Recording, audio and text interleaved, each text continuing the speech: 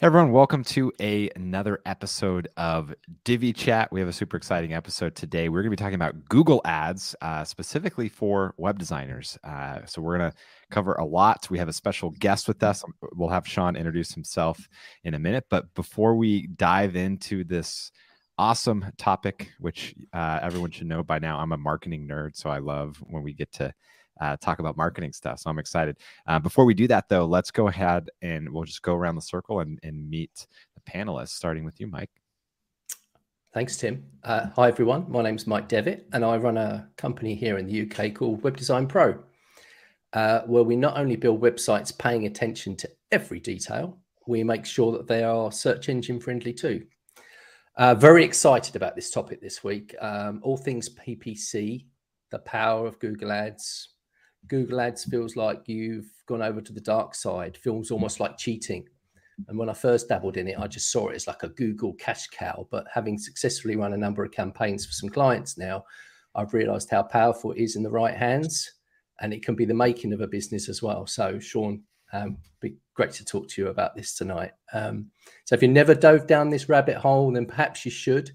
It's a whole other experience. And I would say if you're doing SEO, then you should know what you're up against with Google Ads as well. Or perhaps they can work together. We can obviously discuss that tonight as well. And you can find me at www.webdesignpro.co and on nearly all the socials. Awesome. Love it, Mark. I just called you Mark. Love it, Mike. And I love your rep in New York. Rep in New York from the UK. Hey everyone, I'm Tim Streifler, broadcasting from San Clemente, California. You can find me online at divvylife.com, where I have all my Divi plugins, child themes, layouts, tutorials, courses, all that good stuff. And yeah, as I mentioned, I'm a marketing nerd, so excited for this topic. I run Google Ads for Divi Life, and so definitely familiar with it, but I also definitely do not consider myself an expert. So I have a lot to learn, so I'm excited to talk about this, hopefully pick up some good nuggets. Excited to hear what Sean has to say. So yeah.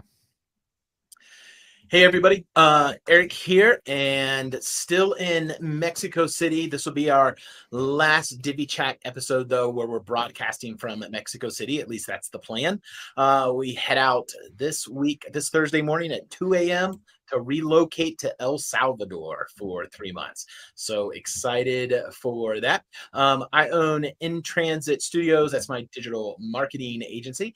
And some people reached out last week because they noticed I changed my URL and my tag there. If you're watching this, if you're listening to it, you have no idea what I'm talking about.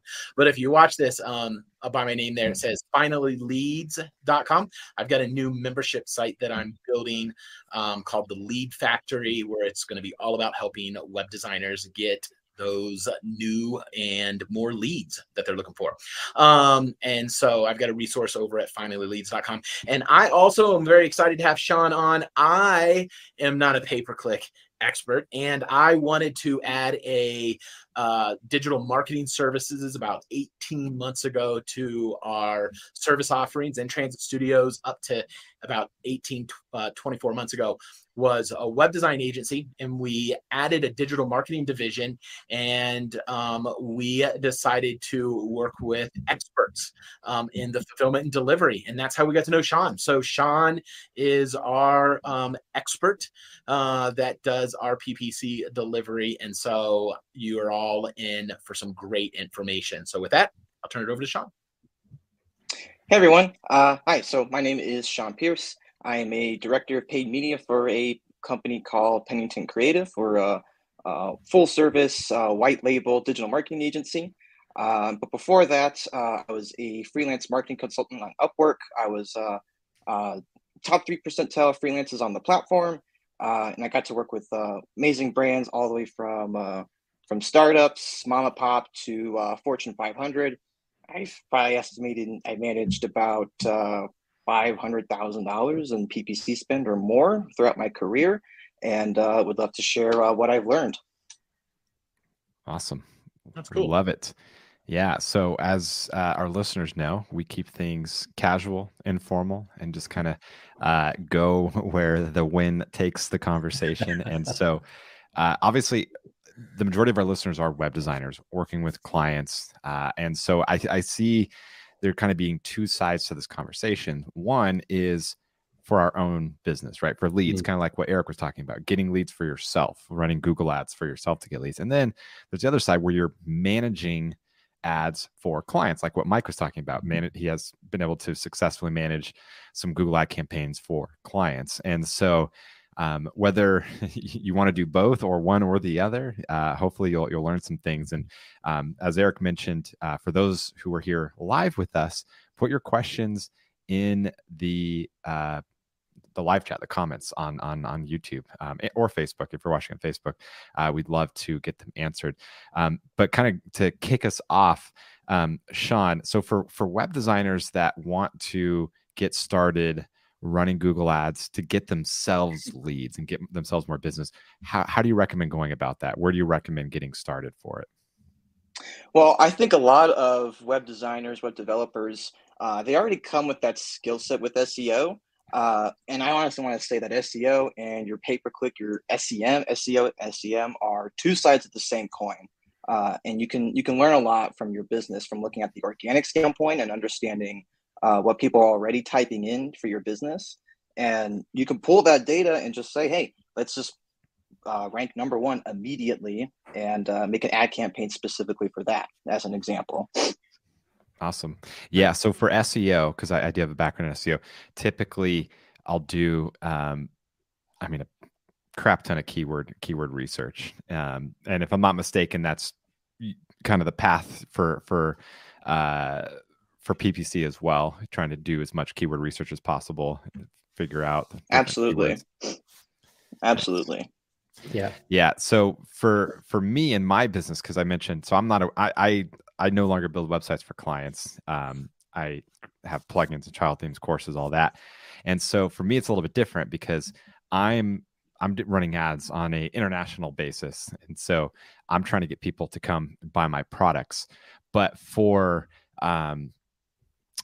a service business such as a web designer, it's a little bit different, right? Because it's not a quick transaction. It's not like someone's looking for a web designer and then clicks and buys, right? Usually if they're looking, they're going to click, they're going to fill out a form. They might look at a few others and they're shopping around, getting quotes, setting up calls, that sort of a thing.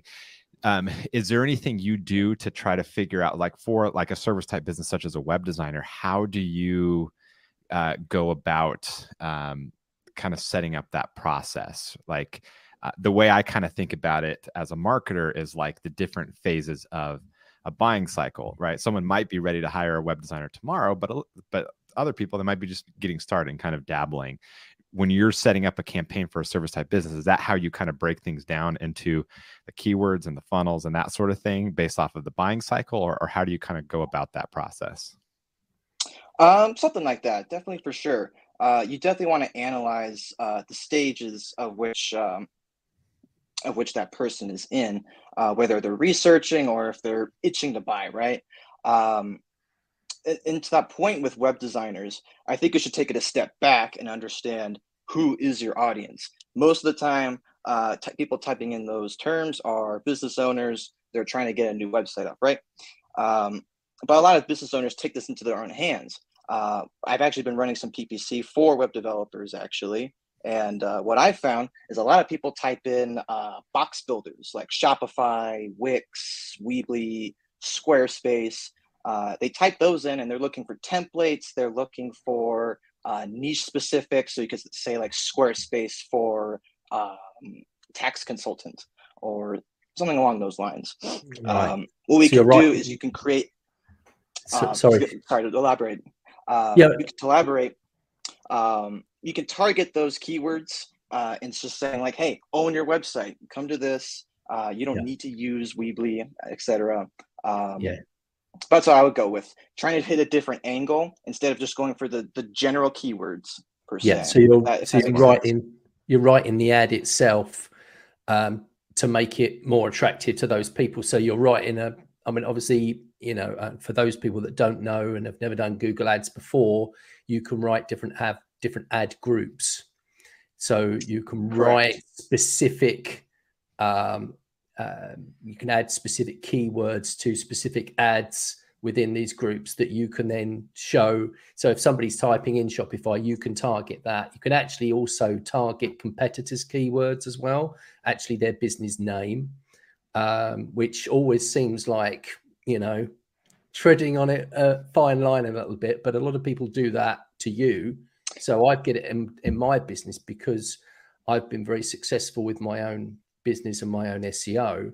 If I type my business name in, I'll get a whole load of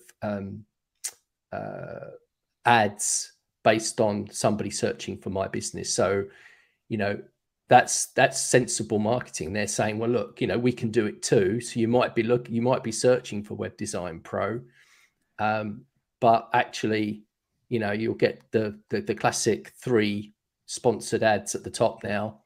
And that's where, that's how you sort of get in there, and they'll write that specific ad based on the fact that you're typing in that business name, and they're basically saying, look, we can do the same thing.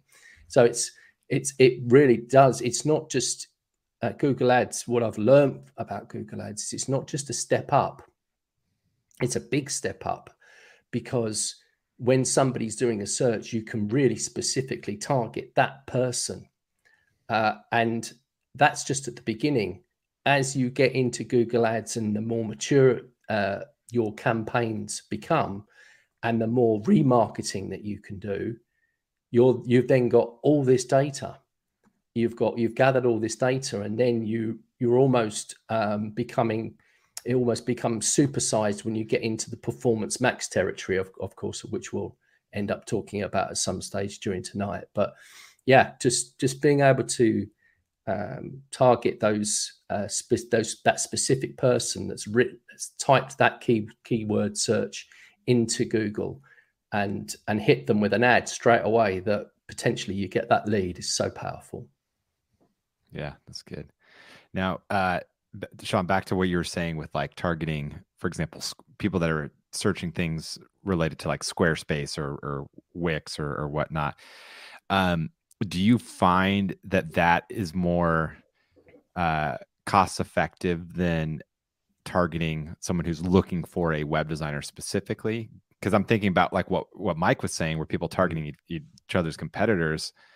If you type in something Wix, you're probably going to see Squarespace ads and WordPress.com ads or whatever. Do you find that doing that, like for like a service-based business, like a web designer, is that still cost effective, or are you then competing against these huge corporations that are targeting their competitors' keywords? Does that make sense, what I'm asking? Absolutely. And we are bumping into some of that data already with some of the accounts I've been running for. These companies do bid on their own keywords, but it's kind of like small fry. If you're bidding within a local region, and it's just a handful of very specific long tail keywords that are highly relevant for your business, you'll actually find that those CPCs could be a lot lower. Those could be like $5 or less, versus in this market where it's like $20 or more, generally speaking. So it really just depends. You have to do your keyword research, and you have to analyze your search terms report and know exactly what it is you're spending on. Because even at an exact match level, you'll still have close variants of your keywords, and you might find that some of them are irrelevant still. Yeah. And actually, I think you said something that I think would be good to maybe define some of the terminology, because that was one of the things. Because I have a lot of experience running Facebook ads, and then when I tried to do Google ads, it was like a whole nother world. Yeah. And so you use a word exact match, and so I know there's exact match, there's phrase match. Can you kind of define a couple of those different types of matches so people can kind of get familiar, myself included? Absolutely. So Google has changed a little bit of this over the years, but currently we have a broad match, phrase match, and exact match. So broad match, you could type this in just by not having anything. You could just type in your keyword. And Google's gonna look for anything loosely related to that term.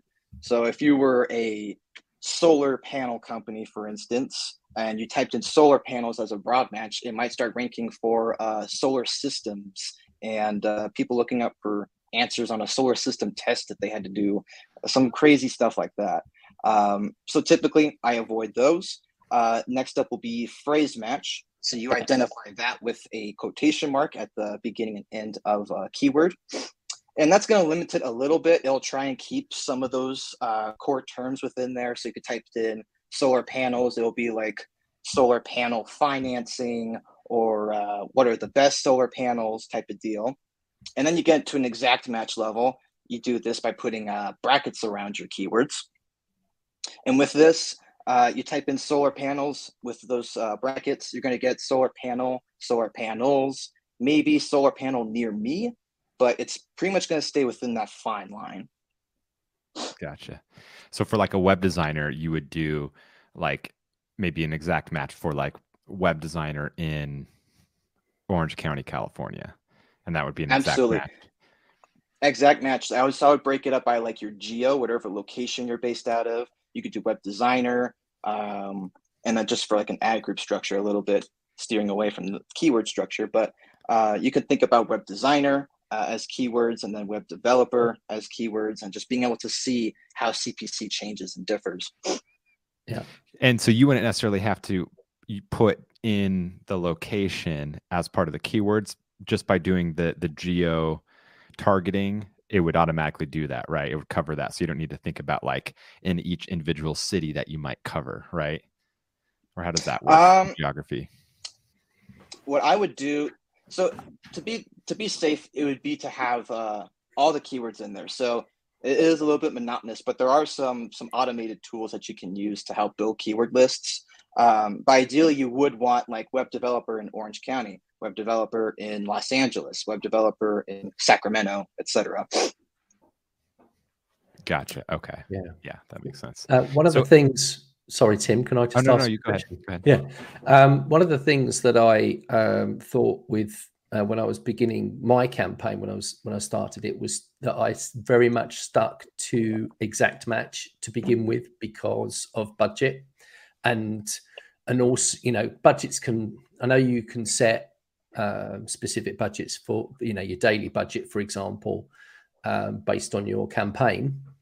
So you can say I'm going to do £10 a day, $10 a day, whatever, depending on your currency for that campaign. And I found that by doing exact match, that I was far more likely at the beginning to actually capture some clients and not waste money, not waste budget. Is that the kind of thing that you do, Sean? 99% of the time, yes. We want to stick to exact matches, and really it comes down to your keyword research at the beginning and just knowing all the keywords you have at your disposal and just saying, hey, I don't need to use broad match. I know all the keywords that I need and what's relevant for my business, and this is what I'm going to spend on. Yeah. So at what point do you broaden that? So let's say you've been running a campaign for a year. Do you ever broaden that and say, okay, I'm doing really well with my exact match, but should I start looking at sort of broader matches now, or do you tend to keep it, if you're successful with it, do you tend to keep it the same?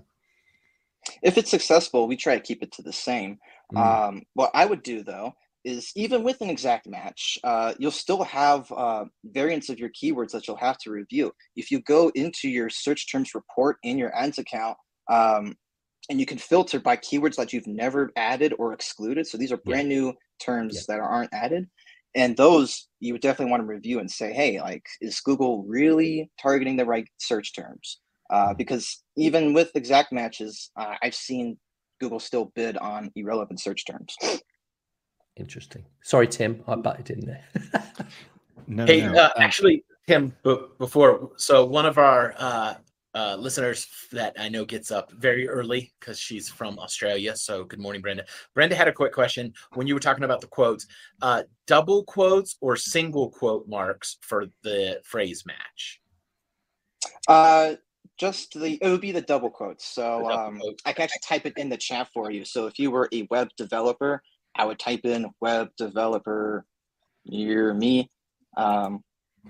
If you hopefully they can see that. But that's how I would type in. That's how you do your phrase matches. Cool. All right, cool. Brenda's got that. I've got that. Yeah. Yeah. Now, Eric, I was actually going to kick it over to you. So are you running PPC right now to get yourself leads? So we do run some PPC. It's just new, just starting with it. Moving from, just extracting. Now I'm experimenting doing my own because I'm,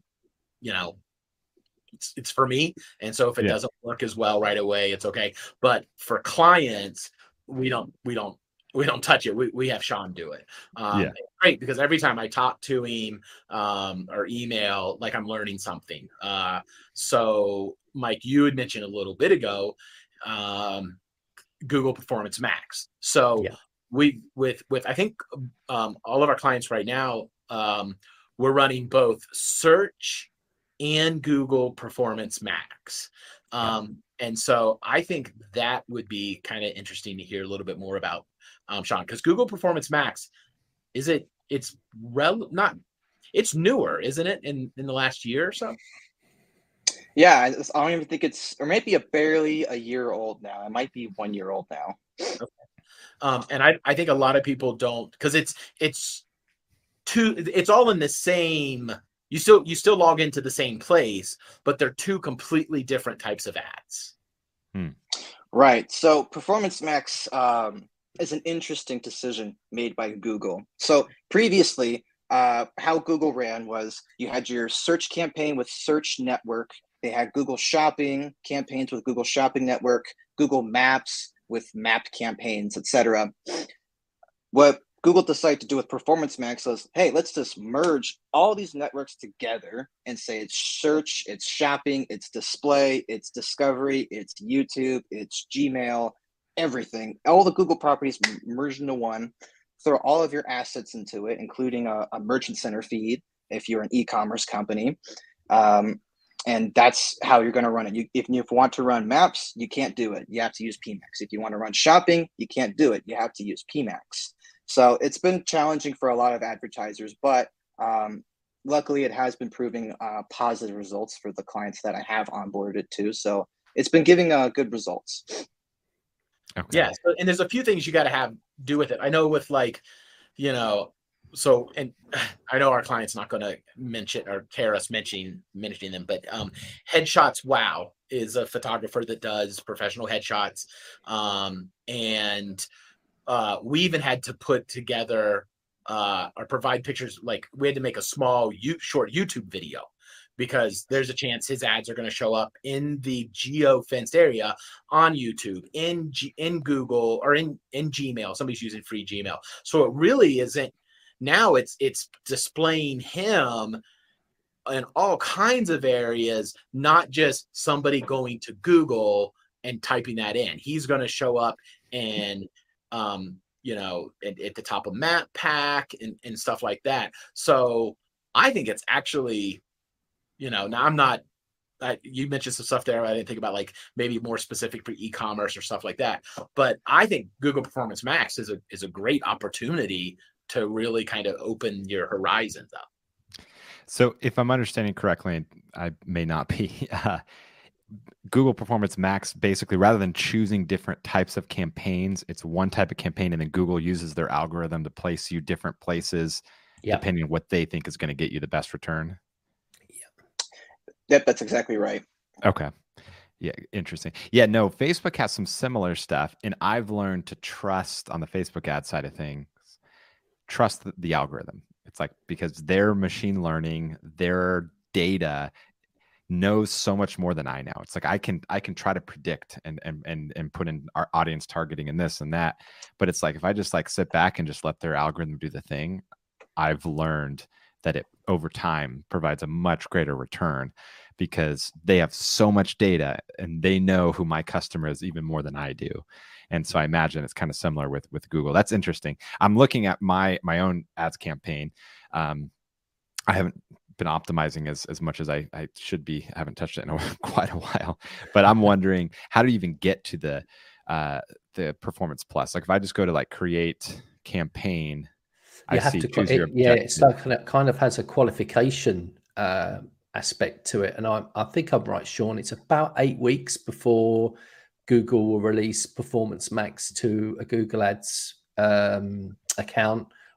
It's had to run for a certain period of time because Google's learning about the business, it's learning, it's picking up on the search campaign, and then it releases you with the option of actually creating a Performance Max campaign. Not quite. Yeah. Yeah. So with Performance Max, any you can have a fresh account and run PMax right away. There's no limitations on that aspect. Google does have like limitations, like an account needs to have a certain budget or spend threshold in order to give you like certain conversions, like local visits, like people actually visiting your physical store location as a conversion. That's something you have to unlock with Google. But with Performance Max, you can run it right away. Okay. Interesting. Yeah, I'm looking for it because when I go create campaign in my own account, it says choose your objective, sales, leads, traffic. Is that still all part of it? They just want to know my objective. Yeah. So generally, you would be like a leads or sales campaign, right? That's what most goals are. Yeah. And there should be an option for all of your different networks or campaign types, like search, display, and then you'll see one for Performance Max or PMax. Gotcha. Okay. And the power of this is, from the experience I've had, is that you tend to get a lower cost per click. Much lower. Yeah, than you do in a search campaign. So its value increases, and the fact that you do appear across all these networks. In fact, there's a friend of mine who was running some local ads for his web design business where we live. And I was playing a game called Words with Friends, and his ad came up halfway through it. I was like, there he is. He's using a PMax campaign, but it goes right the way across the whole network. And you can literally just see these things popping up in all different types of places. And it's amazing how many different places, how many different fingers in the pie that Google's got when it comes to advertising. And I was just in the Headshots Wow campaign the other day, looking at it to answer a couple questions to the client. And what I noticed, like Sean even loads multiple headlines, multiple descriptions, multiple images, and Google, the algorithm, the way I understand it, like it's going to pull different, like different people are going to see different combination of those based upon what Google knows about them, their click history, their demographics, all that kind of stuff. So it's not like it's even like you're not even going anymore and having to create that one headline or that one description and really try, like you loaded multiple ones in there, and we're just going to let Google figure it out. I'm going to jump in on and elaborate a little bit on that as well, because Google really pushes on that. They create search campaigns. We used to have expanded text ads where you could dedicate your 2-3 headlines and your 2 descriptions and know exactly how you want your ad to display. And then Google changed that and said, hey, everyone has to use something called responsive search ads, where it's 15 headlines and 4 descriptions, and it's going to be all over the place. What I would recommend is actually creating different ad variations and using the pin feature to replicate that expanded text ad and say, well, I do want this ad to look this way. Sometimes I want to see how that relates to performance. So you can elaborate a little bit on that and mix between balancing what Google wants versus what's going to be most relevant for your customer and your business. Yeah. And Google will also, as you're adding sort of any images or anything, it'll tell you whether that's any good or not. So if you're creating any sort of content to go with your ad and you add that content in and it's not right, Google will tell you straight away, say, no, sorry, we won't put that campaign out because that's not the right size image. It's not going to work for you. And the other great thing I thought with the PMax campaign was the option of Google actually creating you a little video, which, these days, if you sit down and create yourself a video, you sit there and scratch your head for 10 minutes thinking, right, okay, what am I going to put in this video? How am I going to create it? And I know, Tim, you've done some YouTube videos for your products, and having to sit down and write the script out for that, and then cut it together and do all that sort of thing. Well, with PMax, it'll just literally give you a number of different slides, give you a little bit of music behind it. It's a small ad, but people do react to videos more and more these days than they do just a single static image. So I thought that was a really cool part of PMax as well. That's interesting. Yeah.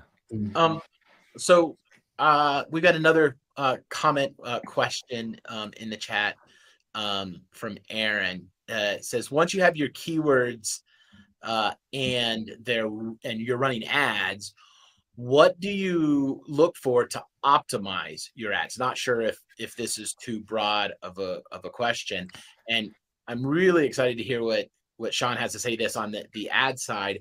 I do know that one of the things that we tell people, and we even put this out in our social medias is and stuff like that, is one of the biggest mistakes we see most people make. This doesn't mean it's a mistake for everybody, but when people run ads to the homepage of their website, they convert a lot lower. But when you tend to run ads to a specific landing page that is designed to continue the story of that ad and pull people through, you see a much higher conversion. So it's not just the ad side. I think for this, the optimization, Sean, is it looking at both the ad and the landing page and kind of working those two together to maximize your optimization? That's exactly right. So in Google Ads, and you can go in your columns and you can customize your columns and look down for metrics called quality score. And under quality score, you have ad relevancy and landing page relevancy, which are two very, very important metrics to look at. And Google will give you a rough idea on each keyword. So at a keyword level, it'll tell you, was your ad relevant? Was your landing page relevant to this search term? So that would look right there. And if you see really high CPCs along with the low quality score, that's probably telling you, hey, you're running traffic to these keywords, but Google's not really finding your landing page and your ad too relevant. So you may want to brush up on your SEO, maybe take a step back, add some extra content on your page, your landing page that contain those search terms that you're bidding on, and see how that relates to performance, and see if you can get higher quality scores and lower CPCs and better quality traffic. So for those that are web designers that are like, I don't want to get into the digital marketing side, which is, you definitely don't have to ever get into the digital marketing side.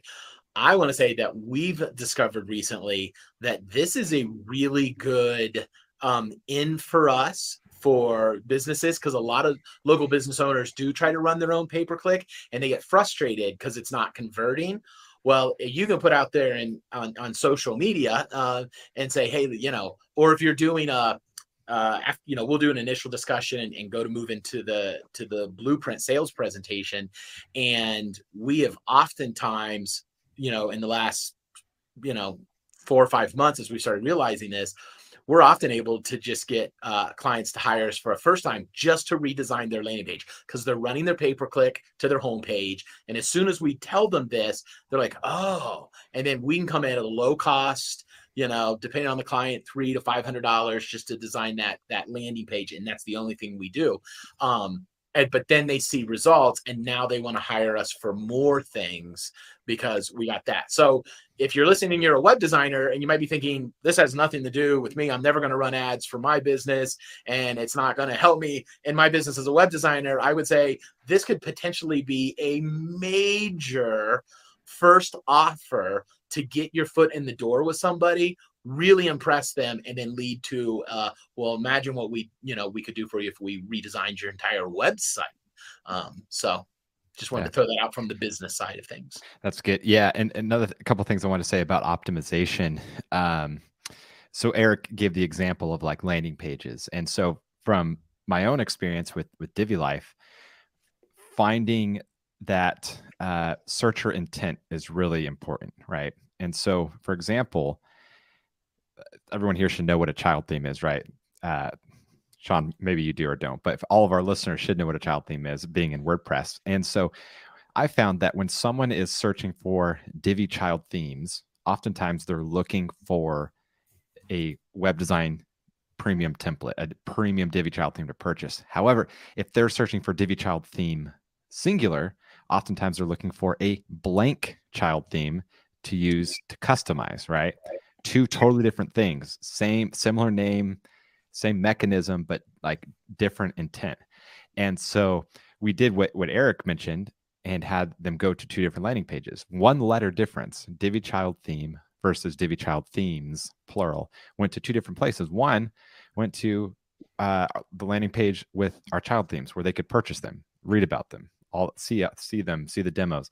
And another one went to our blog guide that teaches them all about what Divi child themes are, how to create one, and here's a free one too. And so one letter difference, but going through and seeing that optimization and then making the change definitely increased conversions on the site. And so I guess one thing I wanted to mention too about Aaron's question with optimization, like what is optimization? Sometimes it's as simple as turning off keywords that aren't getting you anything in order to reallocate budget towards keywords that are performing better. And so that's a huge part of the optimization process, because it's like you might type in keywords that just aren't converting, right? Maybe just it's just not the right fit. And so simply killing them can help improve the overall campaign, because now you're not wasting budget on keywords that aren't doing anything for you. That's good. That's good. And your child theme blog post and creator, that was my first introduction to Divi Life.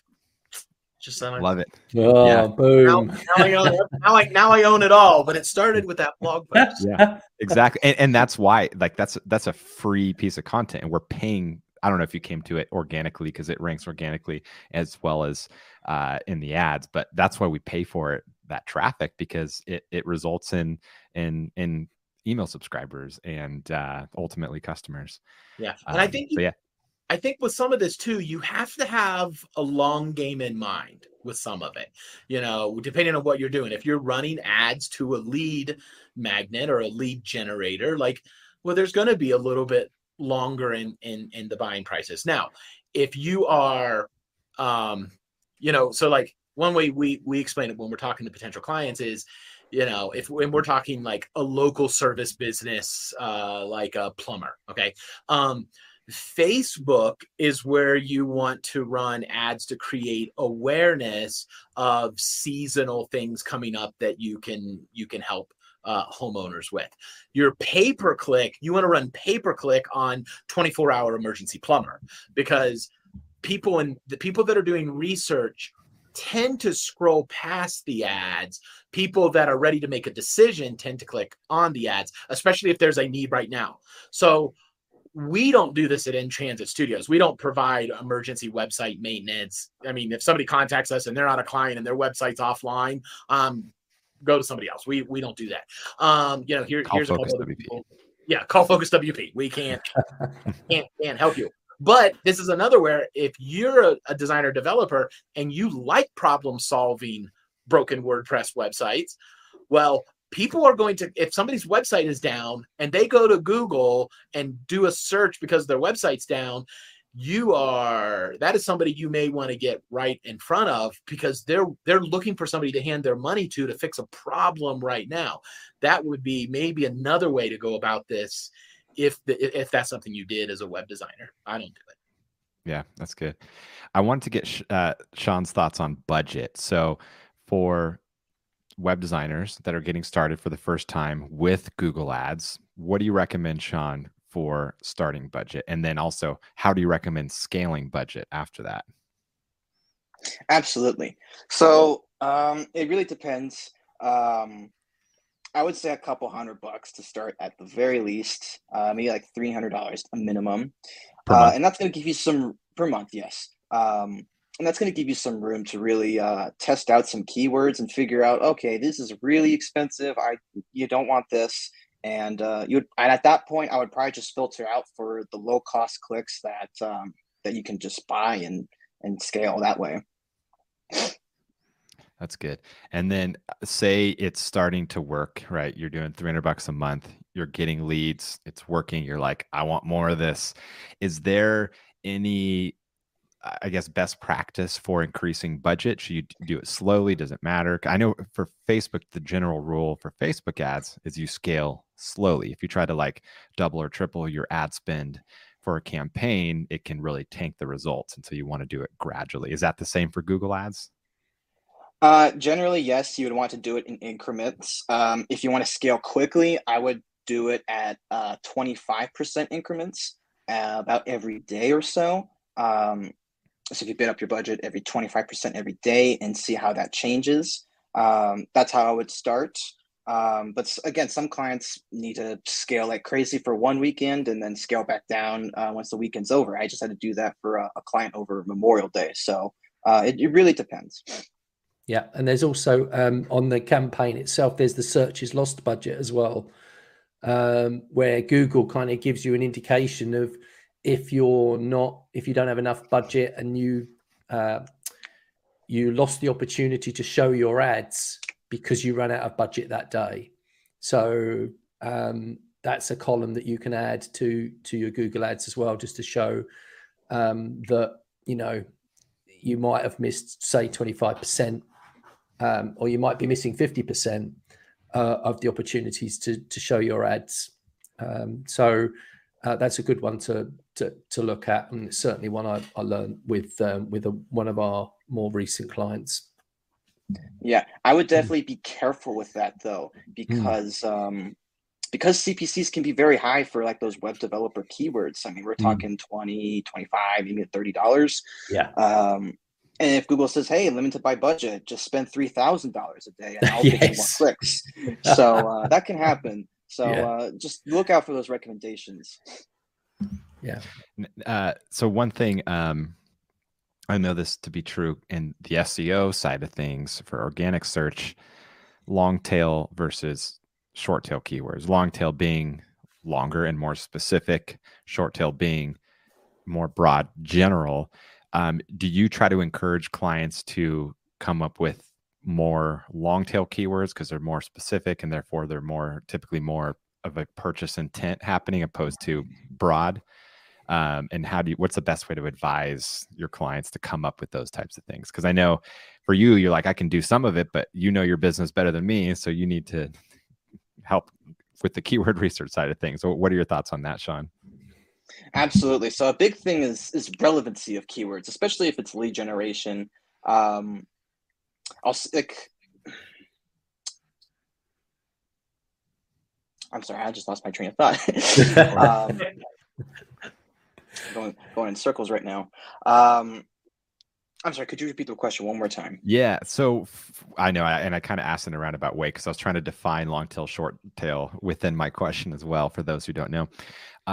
What is your thoughts on short tail versus long tail for keywords and campaigns and stuff? And then also, when you're working with clients, what's the best way to advise them on coming up with good long tail keywords? Because obviously no one knows their business and their industry better than the business owner, right? Like even as a marketer, if you're working with a bunch of clients, it's like, yeah, I have an idea of what people are searching for, but like really the keyword research ultimately needs to be in the hands of the business owner. Like for example, with my business, I'm selling Divi plugins, child themes, like trying to educate when I was working with an ad agency, trying to educate them on my business and the types of keywords and the nuances of my exact niche.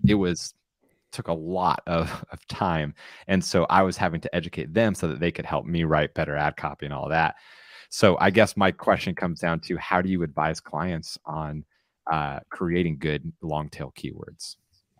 Absolutely. So when we're doing keyword research, let's say you're using a tool like SEMrush and you're getting a general idea of what a plumber, for instance. So what people are looking for plumbers all across America, what are they typing in?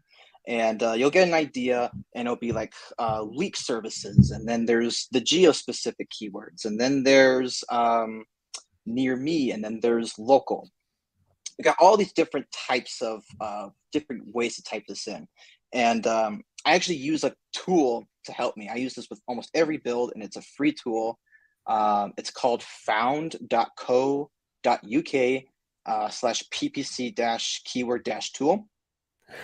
That will build, sorry, that's a bit of a long little URL, but that tool will be able to create very, very large keyword lists. I've been able to make like a 10,000 keywords within a list within just a couple of minutes, just by understanding basic keyword research through SEMrush and combining it with something that's relevant to their business. So combining like all of their clients' cities and regions, and just plugging those into creating a list that's 10,000 keywords long. And basically just saying, hey, maybe not all these people are going to be searching for this, but at least we're fishing for them, and it's within our budget, and we'll be able to index for these searches if someone types them in. We'll be ready for it. And that's how I pitch it.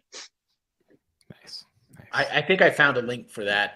I'm going to grab it. You said it was found.co.uk/PPC tool, keyword tool.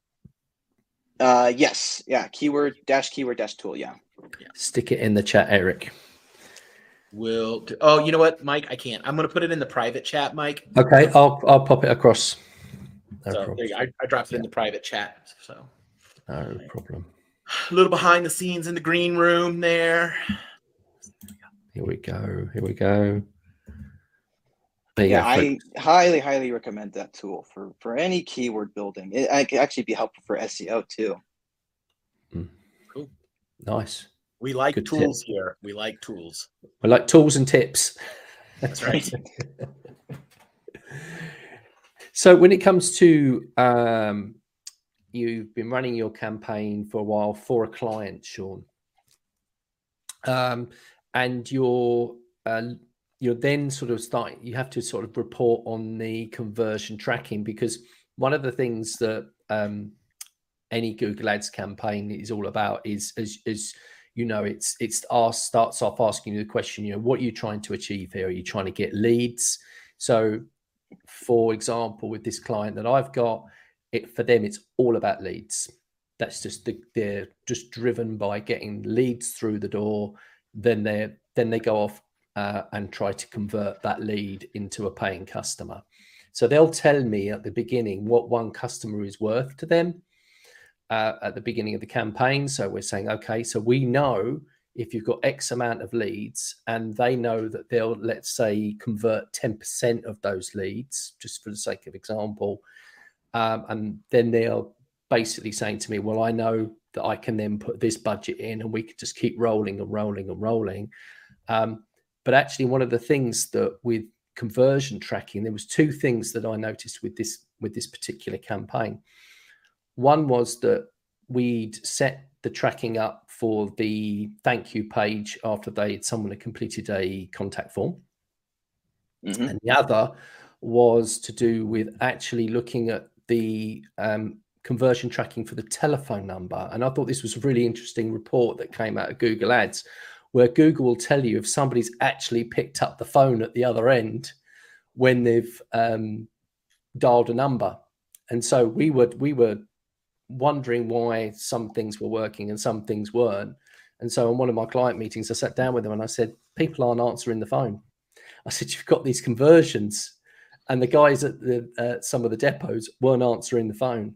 And so that really, really helped us go and look at that even more intelligently and say, actually, you know, we're able to show that these things aren't, you know, people aren't actually doing their jobs properly all the way through the line. So it's not just about the ads. And here we are with the conversion tracking. We've done our bit. It's the client at the other end as well, because they have an expectation on you to deliver. So there's a point where you deliver and you say, yeah, we've set your ads up. We can see that the leads are coming through, and they're saying, well, something's gone wrong. And so having that intelligence to be able to go into Google Ads and see what's happening is really important. Is there anything that you do with conversion tracking that is similar to that, that's quite intelligent? Yes. So Google Ads itself has its own call reporting, and it will be actually able to record some of these calls, and you're actually able to hear maybe someone did pick up the phone, but the salesman wasn't able to close that very well. He just totally dropped the ball. I've seen that happen a couple of times. And another tool you can do is installing CallRail within your business, and you can track your calls that way. And what I'll also find too is when reviewing those calls is the quality of the conversions. Google might say, hey, this campaign is doing amazing. You need to spend more and do more of this and yada, yada, yada. But then when you look at the actual leads that you're getting, you may have 100 leads, but they're garbage leads. These are people thinking you're a different business. These are people looking for employment. So just these are definitely things you want to keep out for. So you may think that your campaign's doing amazing, but check your reporting, check your search terms, check the calls, and just make sure before you invest more into it. Yeah, and that comes back down to that search intent that Tim was talking about earlier. And sometimes it's really, really difficult because the a search term can be exactly the same.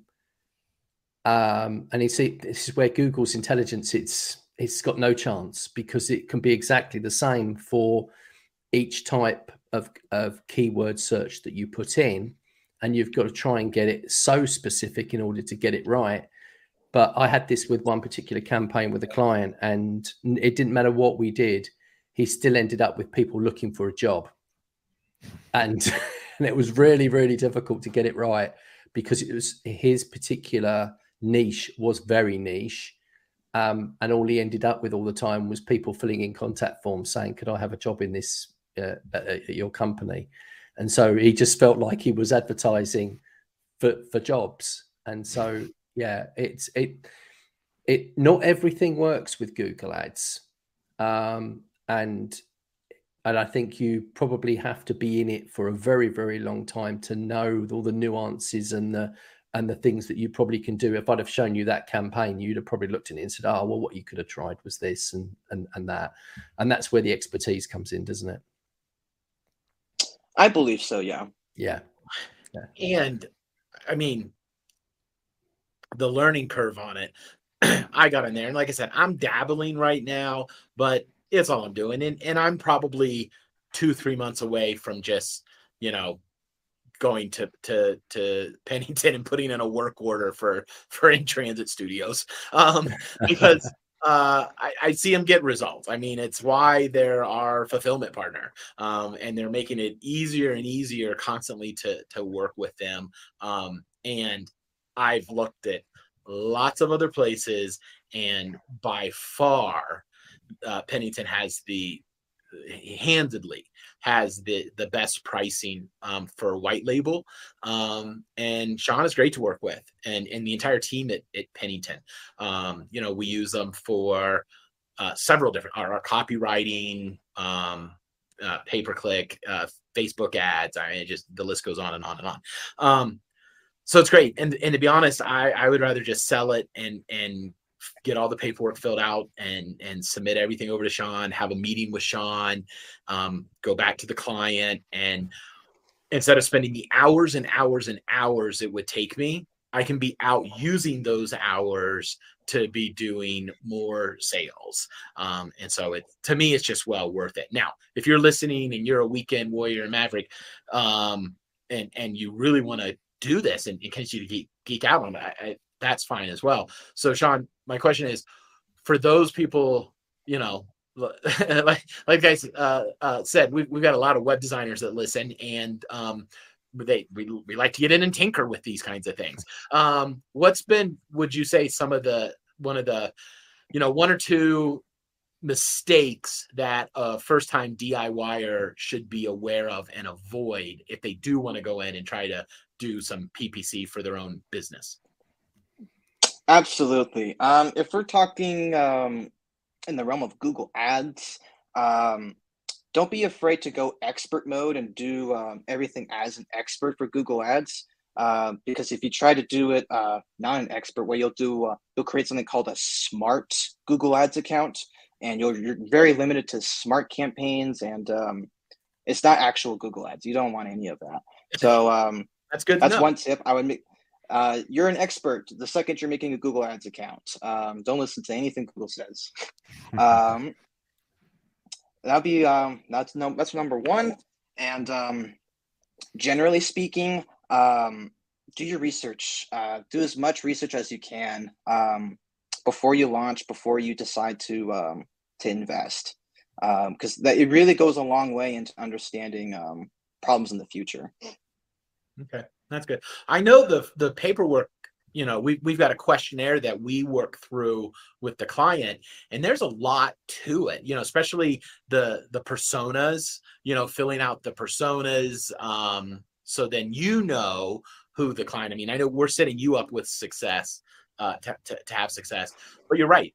There's a lot of research. Like it can be an hour-long kickoff meeting with the client just to work through the questionnaire and gather all the information and have conversation with them. So that's good, doing the research. That's a good tip. I've got a question for you, Sean. What do you think that the search generative experience is going to, how's that going to affect Google Ads for people? The search, what type of search experience? So Google announced recently that they've got this new search generative experience. So it's basically going to change the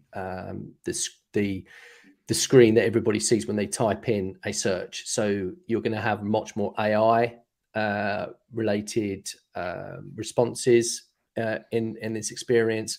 There's a number of people are doing like tests on it at the moment. And you can sign up for this test, and Google Ads is kind of like, I mean, in my own personal opinion, I think that Google's been driving everybody towards payment in some kind of way, because it becomes much harder in SEO to get your business even seen. Let's just say you're number one for a search term. And what they're doing is they're taking up all of the real estate and in what we call our hero section. And so people scrolling down is becoming less and less. So if you see even the word sponsored now, it's this little tiny word, isn't it? And some people don't even realize now that they're actually clicking on an ad, because Google are getting that clever. So they're basically saying, here's our new experience. So the search generative experience is like, this is going to change what you're going to see when you first log in, when you first put your search term in, and Google returns the results. So you're going to have the map pack on the right. You're going to have the AI generated responses in front of you, as well as the Google Ads. And I just wondered if you'd had a chance to have a dabble with it yourself yet. I have not yet, unfortunately. Okay. But that does sound very interesting, how the results will change, because I do know this was years back. Google used to have like 10 different ads at the very top. Yeah. And once that update rolled out and there was only 3, many businesses just went out of business because of they lost that placement, right? So I would definitely watch out for any big updates.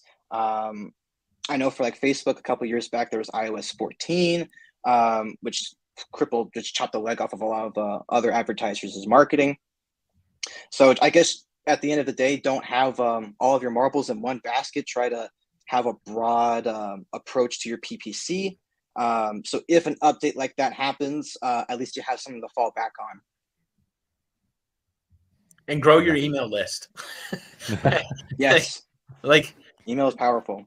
Yeah. Like that's really a big part of what we're trying to do, is think about, like, if I'm going to put money into leads, I want to try to get the phone call if I can, but I'm also going to make the lead magnet just as highly attractive, if not more, because I can still follow up. My follow-up email is going to have my phone number.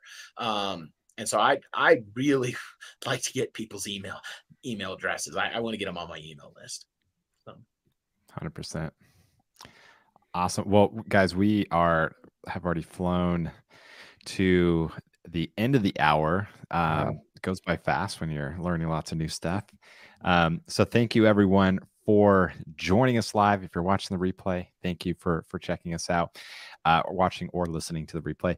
But go ahead and do us a favor. If you're watching us live, hit that like button. That helps us.